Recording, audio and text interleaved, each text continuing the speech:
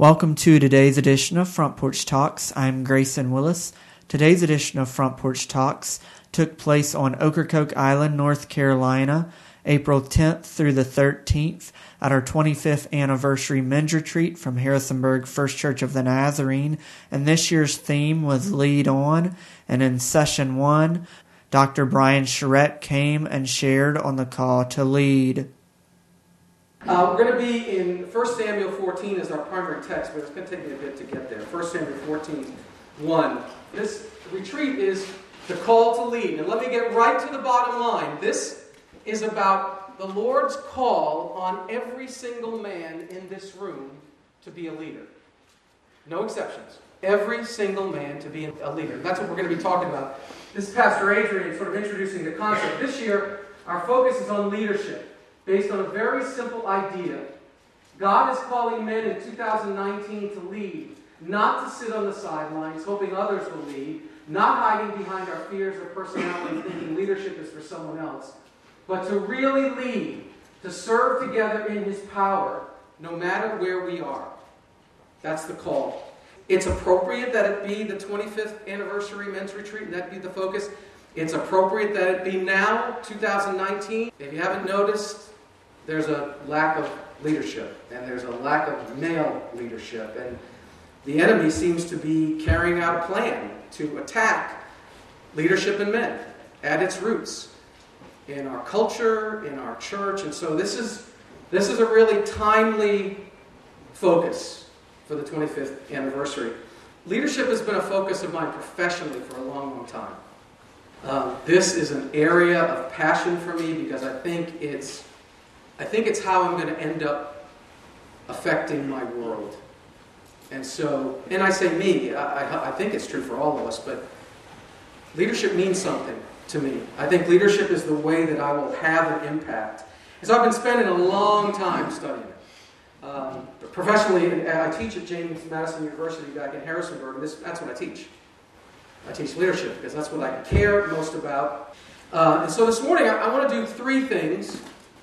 Most importantly, I want to unpack some biblical text on this notion of leadership, the call to lead, with a little bit of a focus on when we say no, when we don't lead, when we turn leadership down, when we stay on the sidelines or think leadership is for someone else. So I want to start with that. And then I've got two things. I just want to share two things I've learned in learning about leadership that have impacted me most. I think they've impacted me because I need to hear them, and because I think they run under the radar. I don't think they're things you often hear or read about leadership. So that's where we're going this morning. Biblical foundation, and two things, two ideas of leadership that I think are important, I think especially for men of God today. I'm going to start with the first one is one of the most important things I learned. I started studying leadership in 1996 formally. I think publishing doesn't mean anything, but I think that was my first publication date. But I read what I can, I study what I can, I analyze what I can, and something really critical I learned specifically, in fact, when I was doing my doctoral dissertation. I did it on leadership because that's my passion. And one of the most surprising and most important lessons I learned can be illustrated in this video that I'll play you.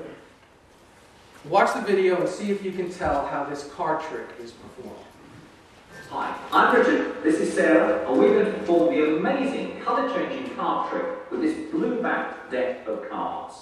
Now the idea is very simple. I'm just going to spread the cards in front of Sarah and ask her to push any card towards the camera. Right, okay, let's see. I'm going to go for this card here. Okay. Now Sarah could have selected any card at all from the deck, but she selected the card which is now face down on the table. What I'm going to ask her to do is show us which card she selected. Right, so the card that I chose was in fact the 3 of diamonds. The 3 of diamonds, okay, excellent choice. That card goes back into the deck. Now I'm just going to spread the cards face up on the table. Do a little click of the fingers, and you'll see that Sarah's card here has now got a blue back. Not particularly surprising. What's slightly more surprising is all of the other cards have got red backs. And that is the amazing colour-changing card trick.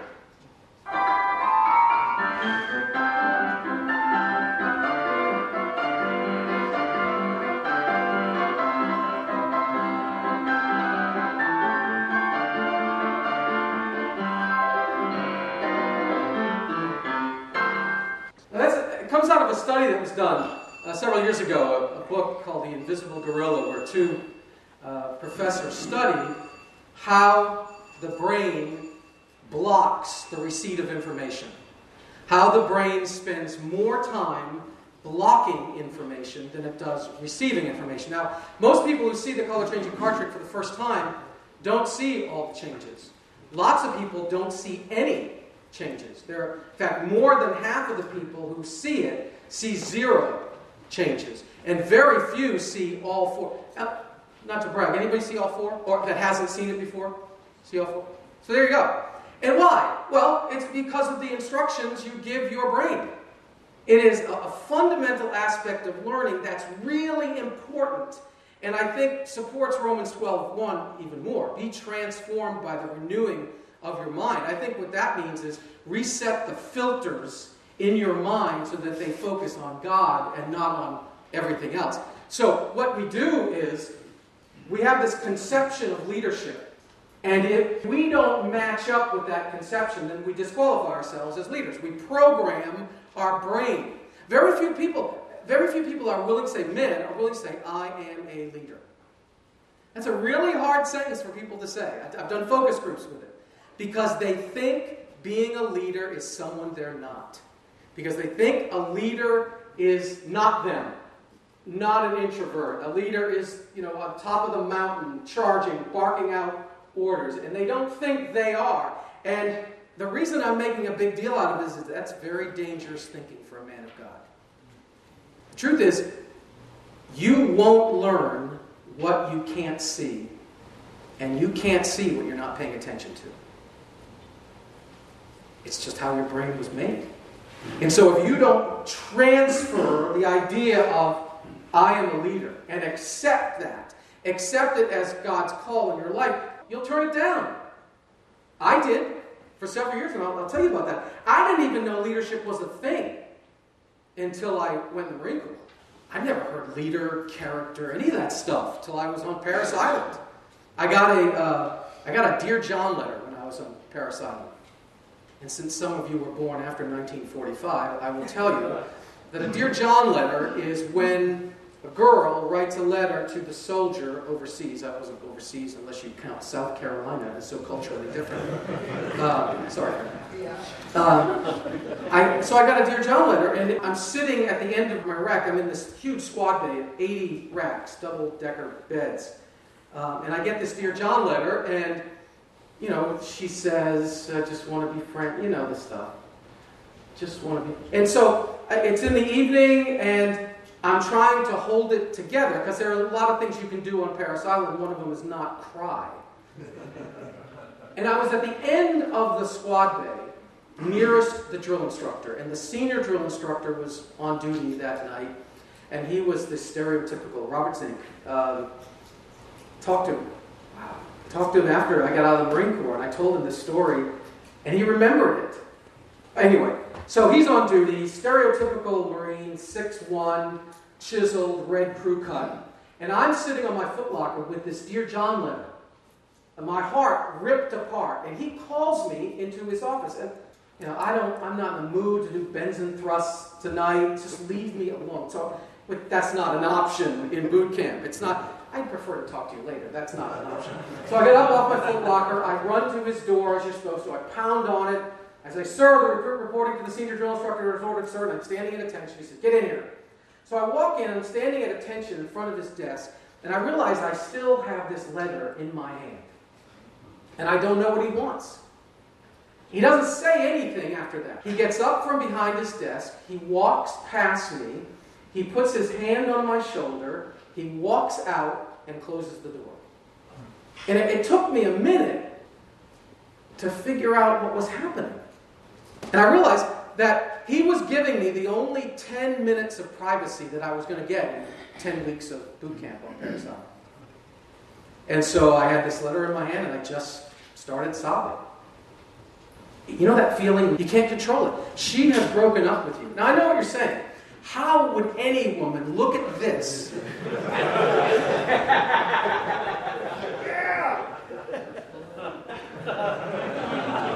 And not want this? I know, I asked the same question. But you can't do anything. You can't call her. You get one phone call at the end of the... You can't call her. I'm not rushing back from... I'm not going AWOL. I'm not going to commit a federal crime. So you're stuck, trapped with a broken heart. And so I just sobbed. I don't know for how long. I just sobbed. And he must have stood outside my office, his office, and waited. Well, it was my office then. Because when I had settled down, he walked back in, put his hand on my shoulder, sat down at his desk, and I went back to my Foot Locker.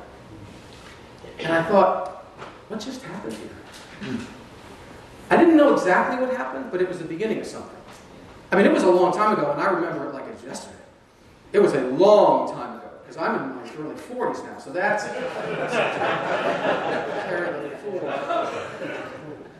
quotient. It was a long time ago, and I remember it vividly. It impacted my life. It impacted my life. And frankly, I was a better Marine after that. I would have done anything for the guy. I would have done anything for Staff Sergeant Singh. Because in that moment, he cared about me. And it didn't say, look, it says nothing like that in the NCO manual. Do that. He did it because he was a leader. And it was my first introduction to what leadership could do. A few months after that, I was at Camp Pendleton at Infantry Training School. And it was the coldest night of my life in California. And I say that because I'm from Massachusetts. You'd think I could beat California. It was the coldest night of my life. And there were 20 of us, a squad, doing these maneuvers on the mountains. It seemed like a total waste of time. But it was different because a Marine, a trainee, had been killed in that training activity about 2 or 3 weeks before. So everybody was kind of on edge. And I remember we were going to, it was one of those, toughen you up things. So we didn't have any coats, we just had our camos, that's all, and boots. And so it was, be tough. And so they put us in a line in a dry riverbed. And I don't know what the temperature got down to, but it was the coldest night of my life. And there was a young lieutenant who was in charge of us, and he was really young. And he was from Boston College. And he was responsible for us. And so we all laid down in this riverbed, and that's where we were supposed to spend the night.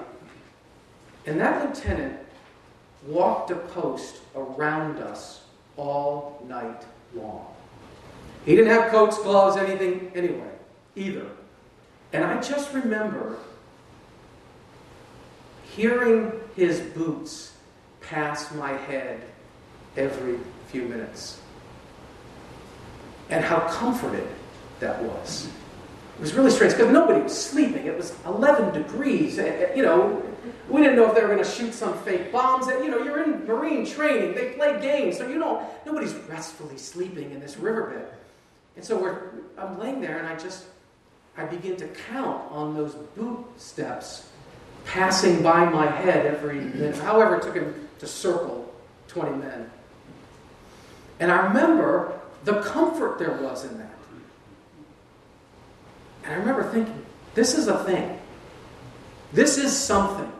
I didn't know what it was at that point. I couldn't talk about servant leadership, didn't know who Robert Greenleaf was or any of that stuff.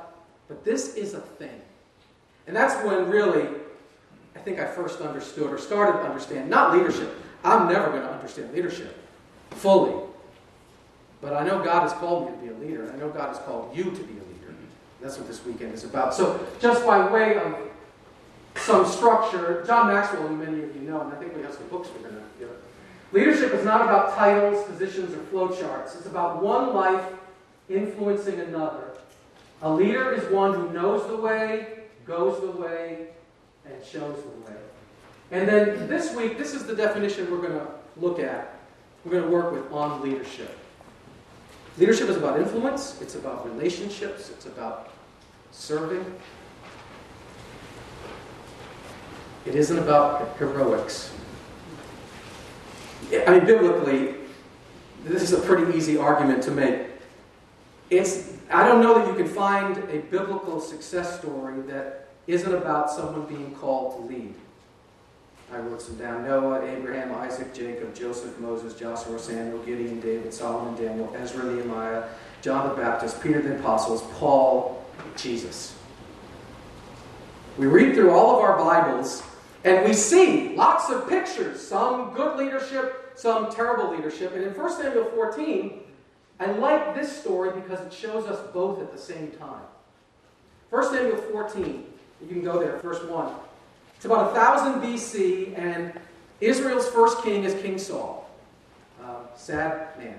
And Israel is at war, as they were for many years, with the Philistines, and they're in battle. Now, if you read 1 Samuel 14 and 15, you'll get a pretty good picture of King Saul and what might have led to his downfall and his relationship with Jonathan. But in the interest of time, I'm just going to zoom in on the story of Jonathan and his armor-bearer during this battle with the Philistines. 1 Samuel 14:1. One day, Jonathan, son of Saul, said to his young armor-bearer, "Come, let's go over to the Philistine outpost on the other side." But he did not tell his father. Now that's really telling. In order to advance, in order to fight, Jonathan has to sneak out of camp. He has to do it behind his father's back. It teaches us a lot about his father. In fact, you've probably been, even if you're young, you've probably been in a position where you had to lead, not in support of the leadership you were being offered, not because of the leadership you were being offered, but because in spite of the leadership you were being offered. So Jonathan has to sneak out of camp to advance.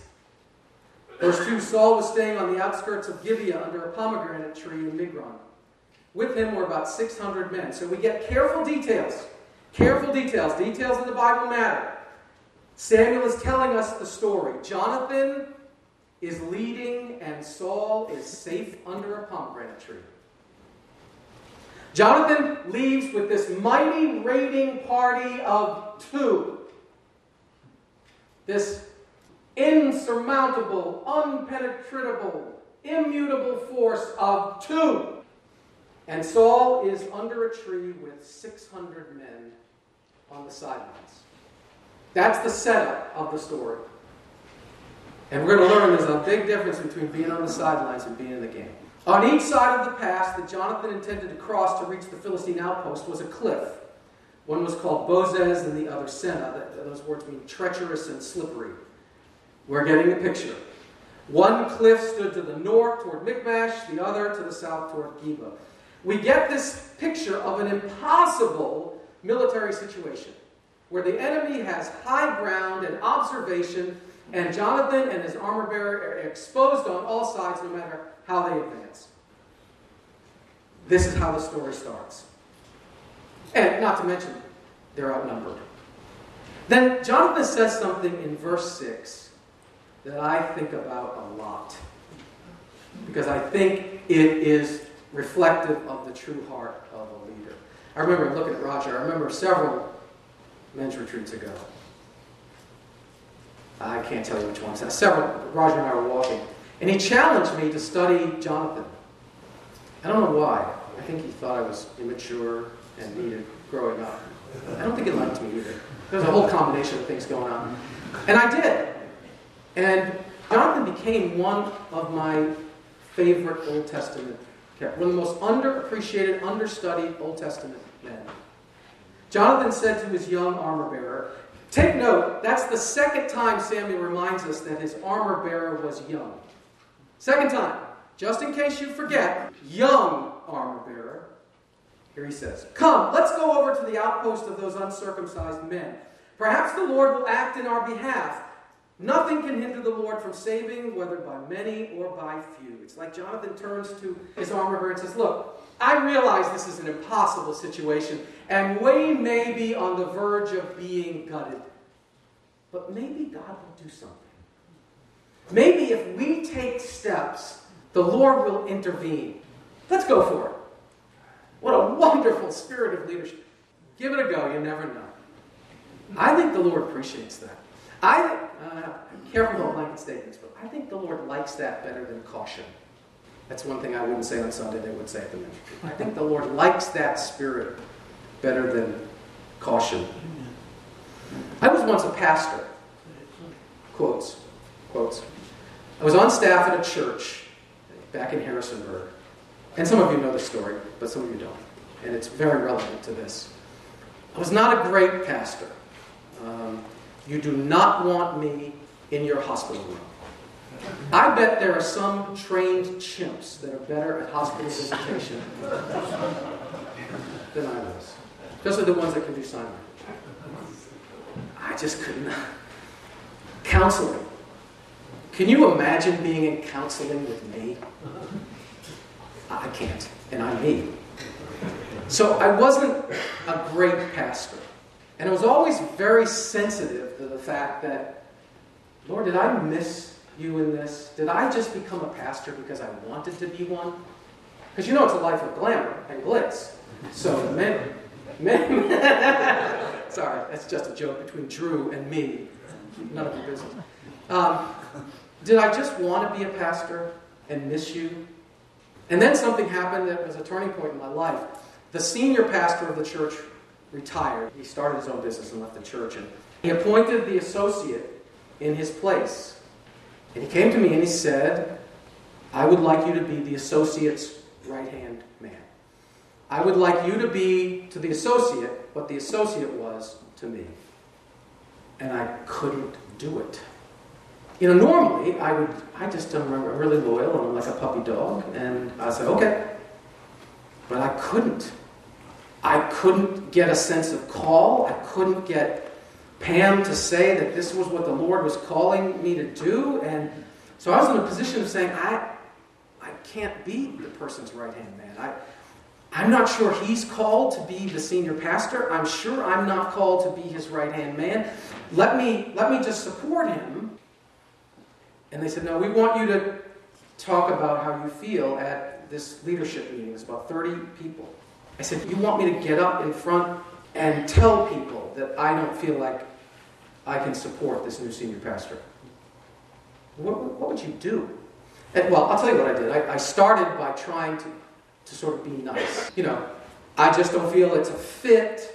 I don't feel, all the fake things you would say to avoid telling the hard, honest truth to a group of 30 adults. But then they started asking questions.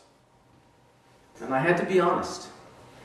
And I kind of had a feeling that that was the end of my ministry and the end of my time at that church, and it was. And my attitude was, okay, Lord, I had my shot. I blew it.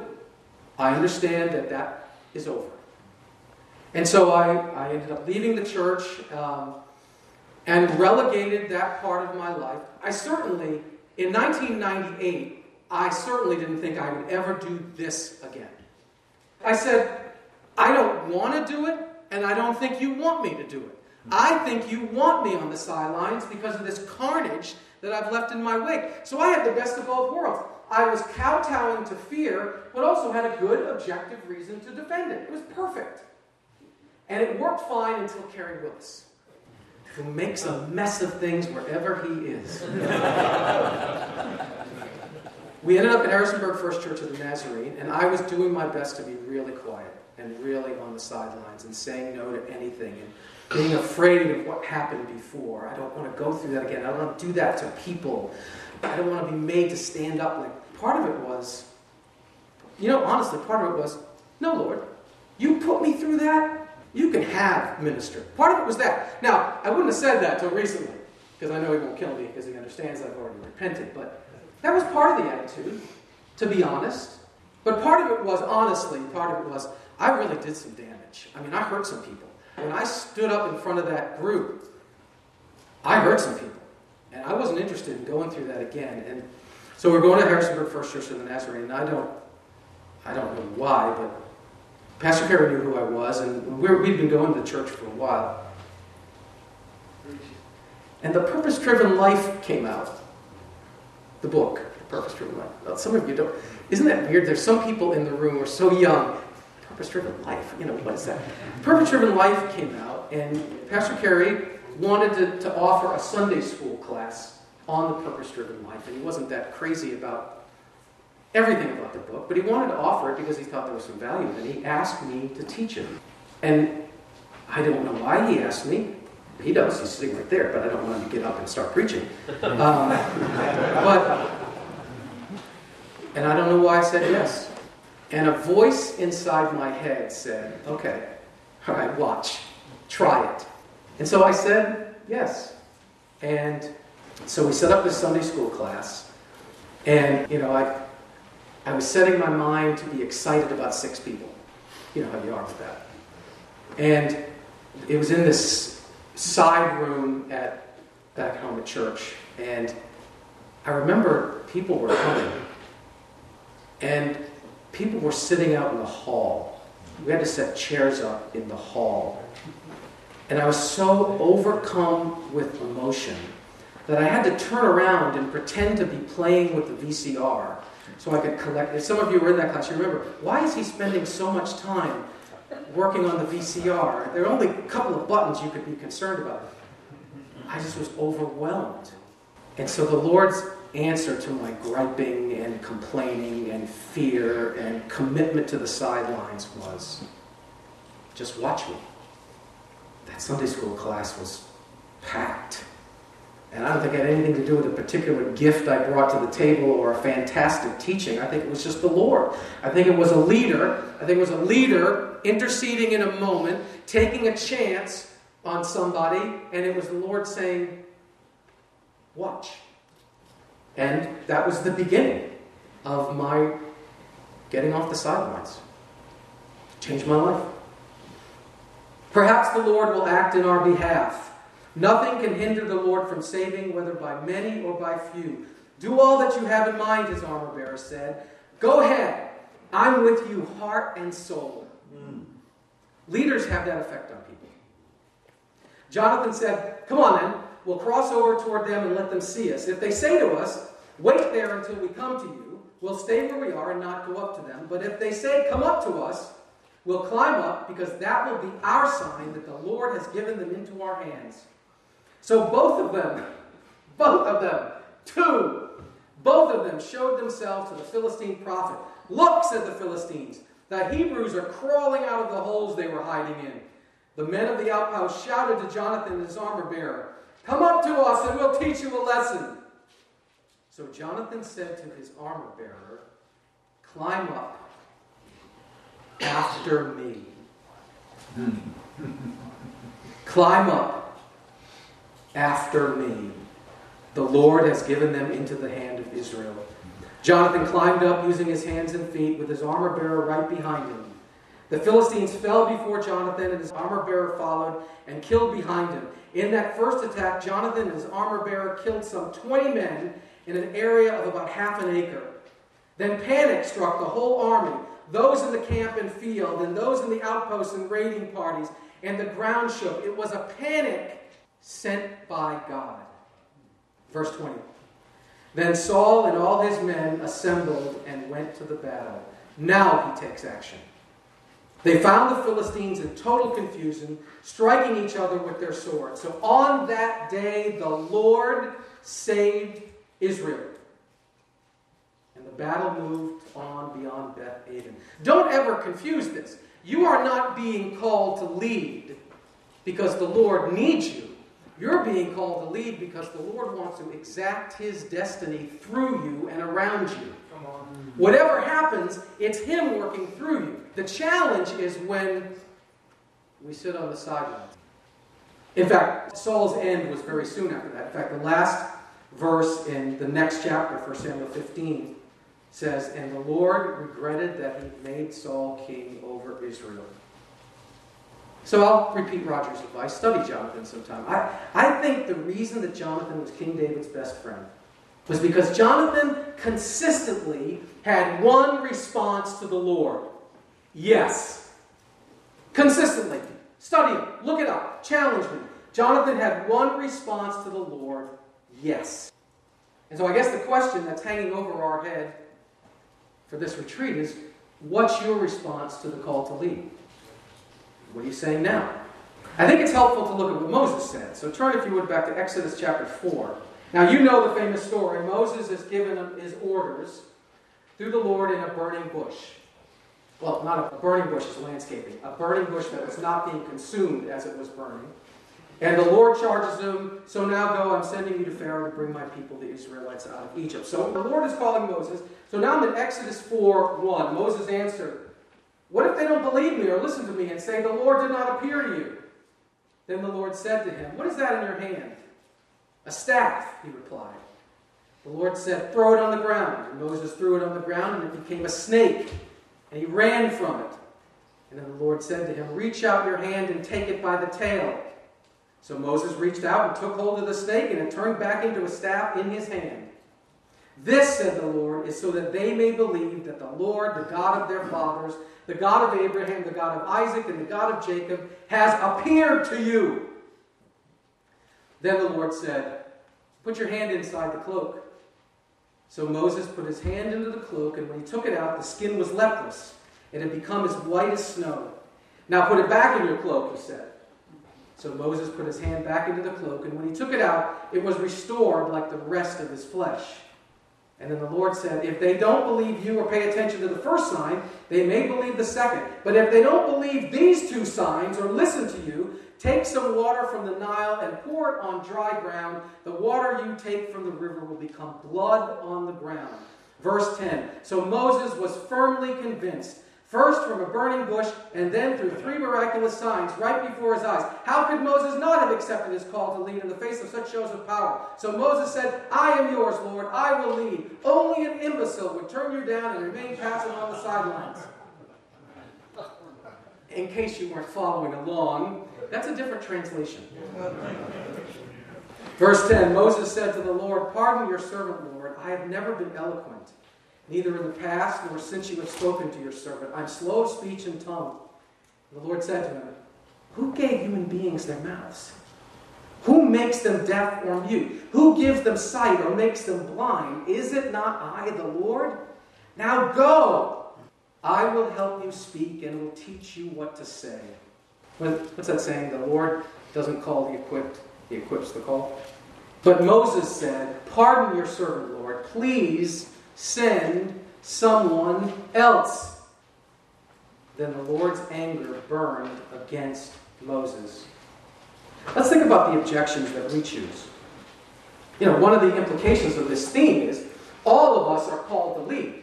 Well, implied in that is that some don't hear the call or don't obey the call or present objections. Mine was, I told you what mine was. I had objections based on past failure and fear and, frankly, anger. And I wasn't going through it again. I don't know what yours are, if you have any.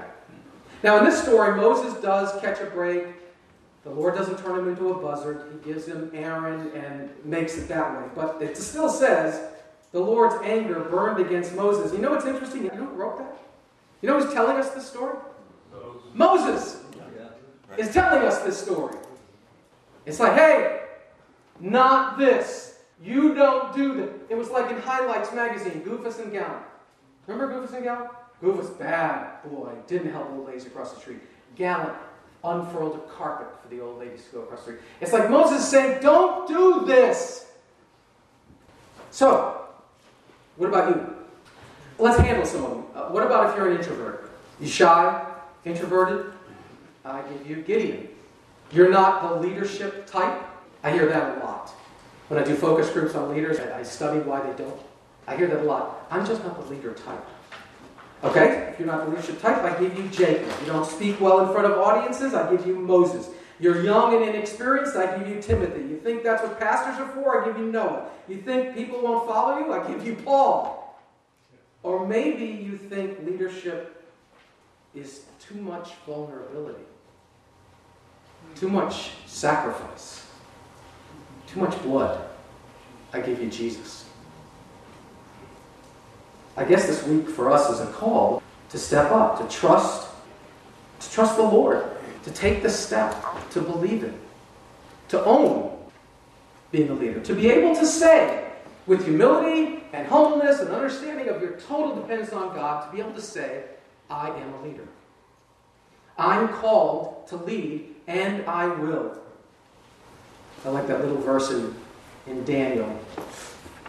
For those who are strong in the Lord will do exploits. Some of you have seen this clip before. I'm going to show it again because I think it's a wonderful analogy of what Jesus exhorted us through this life is like, and his call for us to lead. So, Coach, how strong is Westview this year? A lot stronger than we are.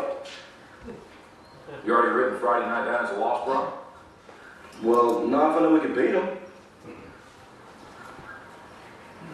Come here, Brock. You too, Jerry.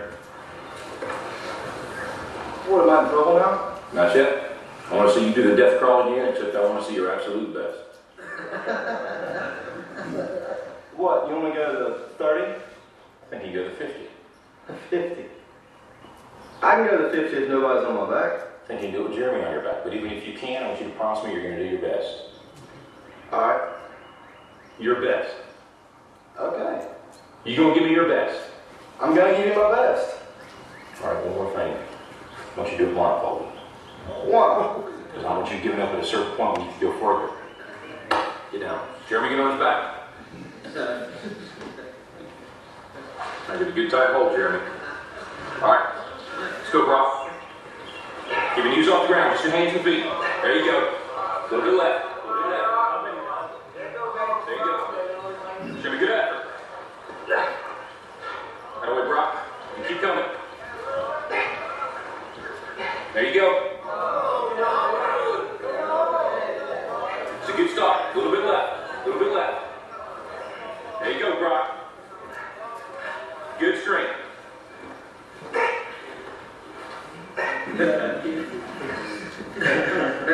That's it, Brock.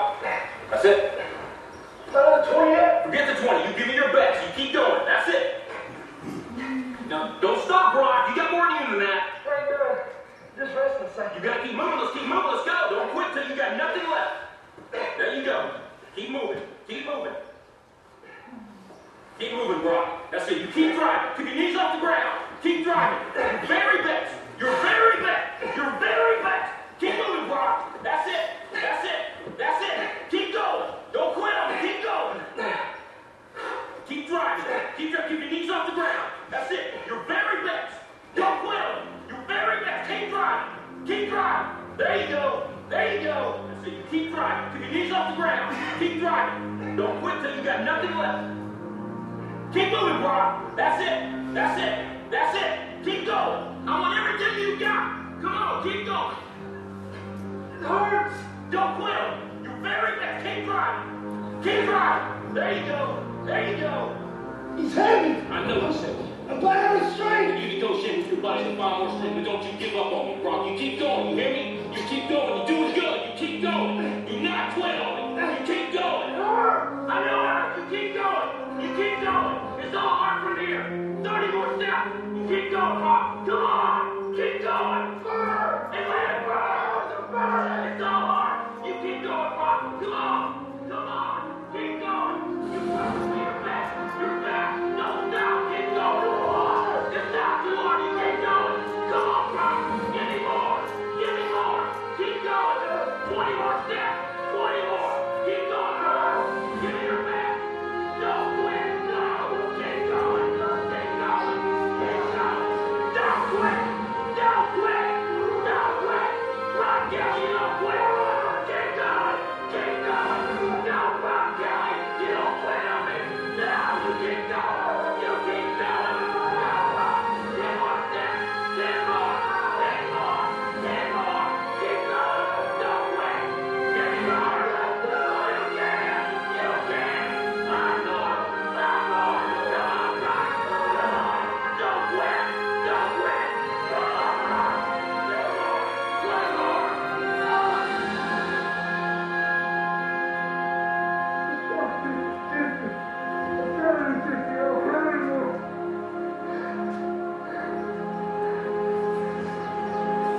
Look up, Brock. You're in the end zone.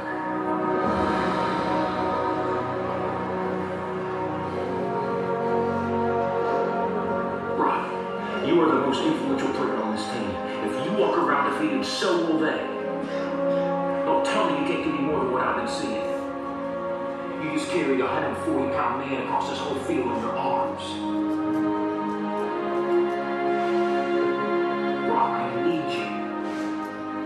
God's gifted you with the ability of leadership. Don't waste it. Coach? Can I count on you? Yes.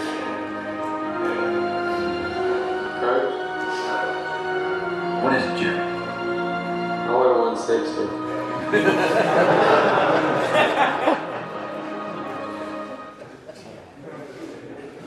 I think I can live with that as an analogy, the way Jesus might exhort us as it applies to leadership.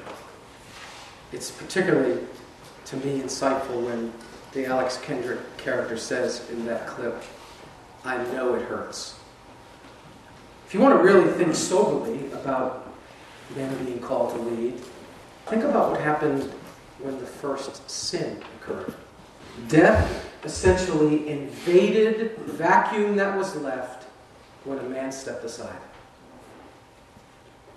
Genesis 3:1. Now the serpent was more crafty than any of the wild animals the Lord God had made. And he said to the woman, "Did God really say you must not eat from any tree in the garden?" The woman said to the serpent, "We may eat fruit from the trees of the garden, but God did say you must not eat fruit from the tree that is in the middle of the garden, and you must not touch it, or you will die." "You will not certainly die," the serpent said to the woman. "For God knows that when you eat from it, your eyes will be opened, and you will be like God, knowing good and evil." When the woman saw that the fruit of the tree was good for food and pleasing to the eye, and also desirable for gaining wisdom, she took some and ate it.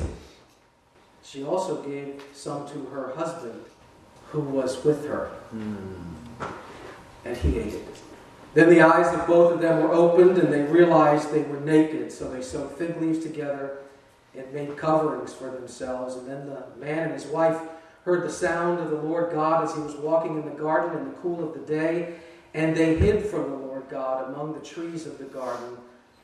But the Lord God called to the man, "Where are you?" He answered, "I heard you in the garden, and I was afraid because I was naked, so I hid." And he said, "Who told you that you were naked? Have you eaten from the tree that I commanded you not to eat from?" The man said, "The woman you put here with me, she gave me some fruit from the tree, and I ate it." The man steps aside, and death reigns. First sin, entry of pain, suffering, wounds, toil, the need for the cross in an atmosphere where a man wasn't leading. Finally, I told you there were two things that I wanted to share with you. I've shared one. The first one was this whole idea of our conception of leadership, how we block ourselves effectively from becoming leaders. That's the first one. The second one is leadership happens moment by moment. Sometimes we have these grandiose ideas. We think about leadership, and we think of people like Carrie and Adrian and Jim and Rob and Sam, and we say, they are the leaders. I can't do what, and Joe, I can't do what they do. It takes something more than that. The leader has a bold vision and commands the troops from the hillside and barks out orders and makes speeches and is an extrovert. I don't think that's what leadership is at all, because that's not what relationships are about. That's not what influence is about. I don't think my leadership is truly defined by this. This is easy. Anybody can do this. I think my leadership is defined by the next moment when I come home and Pam has tears in her eyes.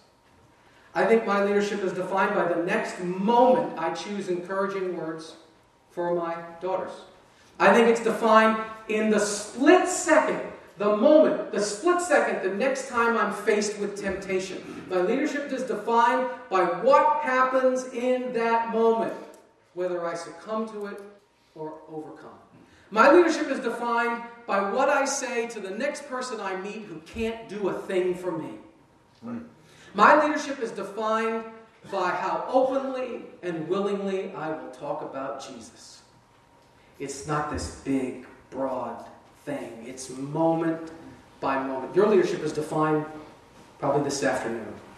Leadership is built on moments. One moment to the next. Taking one moment to the next. You can do big, bold, and that's fine. And you can speak from pulpits, and that's fine. But that's not where leaders are made. I want to close with what I think is a good story. It's a young man named Jonathan Montañez. I'm going to show you the clip. You won't see him until the end of the clip. But he does something in a split second, in a moment, just in a moment. He makes a decision that, in my eyes, makes him a leader. So watch for Jonathan. And I know you guys get tired of it. It's little things. Coach Peter Morales of the Coronado High School Thunderbirds in El Paso, Texas, makes no qualms about it.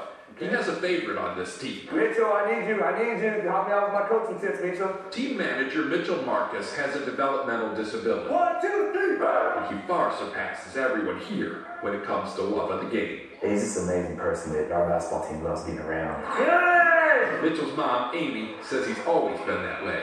Mitchell always had a basketball. That was always what he wanted for his birthday. And because basketball is that important to him, on the last game of the regular season, the coach told Mitchell to suit up. What was it like to put on the uniform? I was very happy. I bet you were. Just wearing a jersey was enough for Mitchell. But what he didn't know, what no one knew at the time, was that the coach planned to play him at the end, no matter what the score. You were prepared to lose that game. For his moment, yes. For his moment in time, yes. And so, with a minute and a half left, Coronado leading, but only by 10, Coach Morales put in his manager. And just started hearing Mitchell. But here's where the fairy tale fell apart. Although his teammates did everything they could to get Mitchell a basket, each time they passed him the ball, he either missed the shot, or like on their last possession, booted it out of bounds, turning the ball over to the other team with just seconds left. He wasn't going to be able to score. But I was hoping that he was happy that he was just put in the game. Could you have ever imagined what happened next? I could not. Not at all. What happened next happened on the inbound. The guy with the ball there is a senior at Franklin High School, number 22, Jonathan Montañez. I was raised to treat others how you want to be treated. Just thought Mitchell deserved his chance, deserves his opportunity. I think I'll cry about it for the rest of my life. What Jonathan did was yell out Mitchell's name, then threw the ball right to him, right there. One of the most memorable turnovers of all time. It wasn't the game-winning shot. When the buzzer sounded, Coronado had 15 more points than Franklin. But Jonathan's assist and Mitchell's basket did change the outcome decidedly. I wanted to know more about Jonathan, so I started with clearly he's a young man of God. When the chancellor of Texas Tech, interestingly enough, saw that, he said, literally, that's the kind of leader we want at Texas Tech. It gave Jonathan Montañez a scholarship. He graduated last semester, I think. He's been leading. He was in a program called the United Future Leaders. Sent him fan mail. He's just got a servant's heart. Now, I want to pay attention. I'll read it to you. The very last lines. I feel like people have looked up to me, things like that, he allowed. But I just keep it humble and try not to stick out my chest. My parents raised me to want to be a great man. We've put together a covenant to help commemorate the 25th anniversary of the men's retreat. You have it. It's on your sheet, maybe somewhere else as well. The idea of it is the commitment a godly man makes in 2019 to lead. And we're going to read it together. In a moment, I'm going to have you stand and we're going to read it together as a commitment, as a covenant. And we also plan to repeat it tonight and tomorrow night. But I don't want you to read it out of rote. I don't want you to read it because everyone else is reading it. I want you to read it because you can say, by the grace of God and in His name, you can agree to those commitments. So before I have you stand and we'll read it together, I'd like you to look at it to make sure that, yes, you do agree with it. So I'll give you a minute or two to just read through it, and then we'll close by reading it together. Okay, if you would, please stand. I'll lead us, but we'll read it together if you mean it. I'll start with I offer. We won't read the numbers when we come to it, we'll just read the statement. I offer this covenant as a commitment and a prayer. By it I will live, and in it I will depend on the grace of God activated in me and strengthening me. I know that apart from Him I am empty, but in Him I can live and live victoriously. I can do nothing on my own strength, all things through His. I believe in God, the Father all-powerful. I believe in Jesus Christ, God's Son, my Lord. I affirm that Christ is the only way of my salvation. I know that He is my model for living. It is by faith I am saved. I will obey Him, living in His legacy. I understand that the Holy Spirit works in me, convicting of sin, sanctifying. I therefore commit to a life of holiness by His power and provision, soberly acknowledging that the result of a life of sin is death. With this covenant, I declare that my life is not my own, so I will live accordingly, taking up my cross. I will stand with confidence on the promises of God, no matter my life circumstances. I will be a man of His Word, knowing that the Bible has everything I need for life. I will be a man of consistent prayer. As a son, I will be loyal and strong. If I am married, I will love my wife the way Christ loves His church, always treating her as precious. She and I are one, and I will live accordingly when we are together and when we are apart. If I am a father, my children and grandchildren will see through me a glimpse of the love and mind of Christ. I will be a good friend, faithful and true. I will give generously. I will tell others about Christ and the freedom to be found in Him, showing others the way. I will strengthen my local church. I won't be afraid, knowing full well that He is always with me. I will accept and live my call to lead. I will love the Lord with all my heart, soul, mind, and strength, and love others as I love myself. I will live my days to please my Lord, the author and finisher of my faith. In His name, amen. Thanks, man. Have a seat for just a minute. Thank you, Brian, for a good word this morning. Challenging word. I couldn't help but think about people around me that I'm being called to lead and how my obedience may impact their life. As he asked that question. So, can we just stop? Can we pray for a minute? Before we go, we'll be on our way in a minute and have the day to ourselves. But ultimately, the question that's asked today is a question that only you can answer for yourself. How will you answer the call of God to lead? So, Lord, I pray that we would not just be hearers of the word. We would be doers of the word. Moment by moment, Lord. I pray for the youngest one in the room today, up to the oldest one in the room. Lord, there's never a season in our life where we're not called to lead. Yes. And so help us today, not just to see ourselves, not just to see maybe our excuses, maybe our failures, maybe guilt and shame would creep in, Lord. We would ask in the name of Jesus that you would help us see beyond that. Lord, I pray today that we would see the lives that hang in the balance of our obedience. Maybe it's family. Maybe it's those around us that don't know you. Maybe we don't know who they are yet, but someone stands on the other side of our obedience. And maybe that would be enough, Lord, to compel us to answer your call. We're trusting you to speak and you to lead and for you to show us what it means to be the men of God you've called us to be. In your name, amen.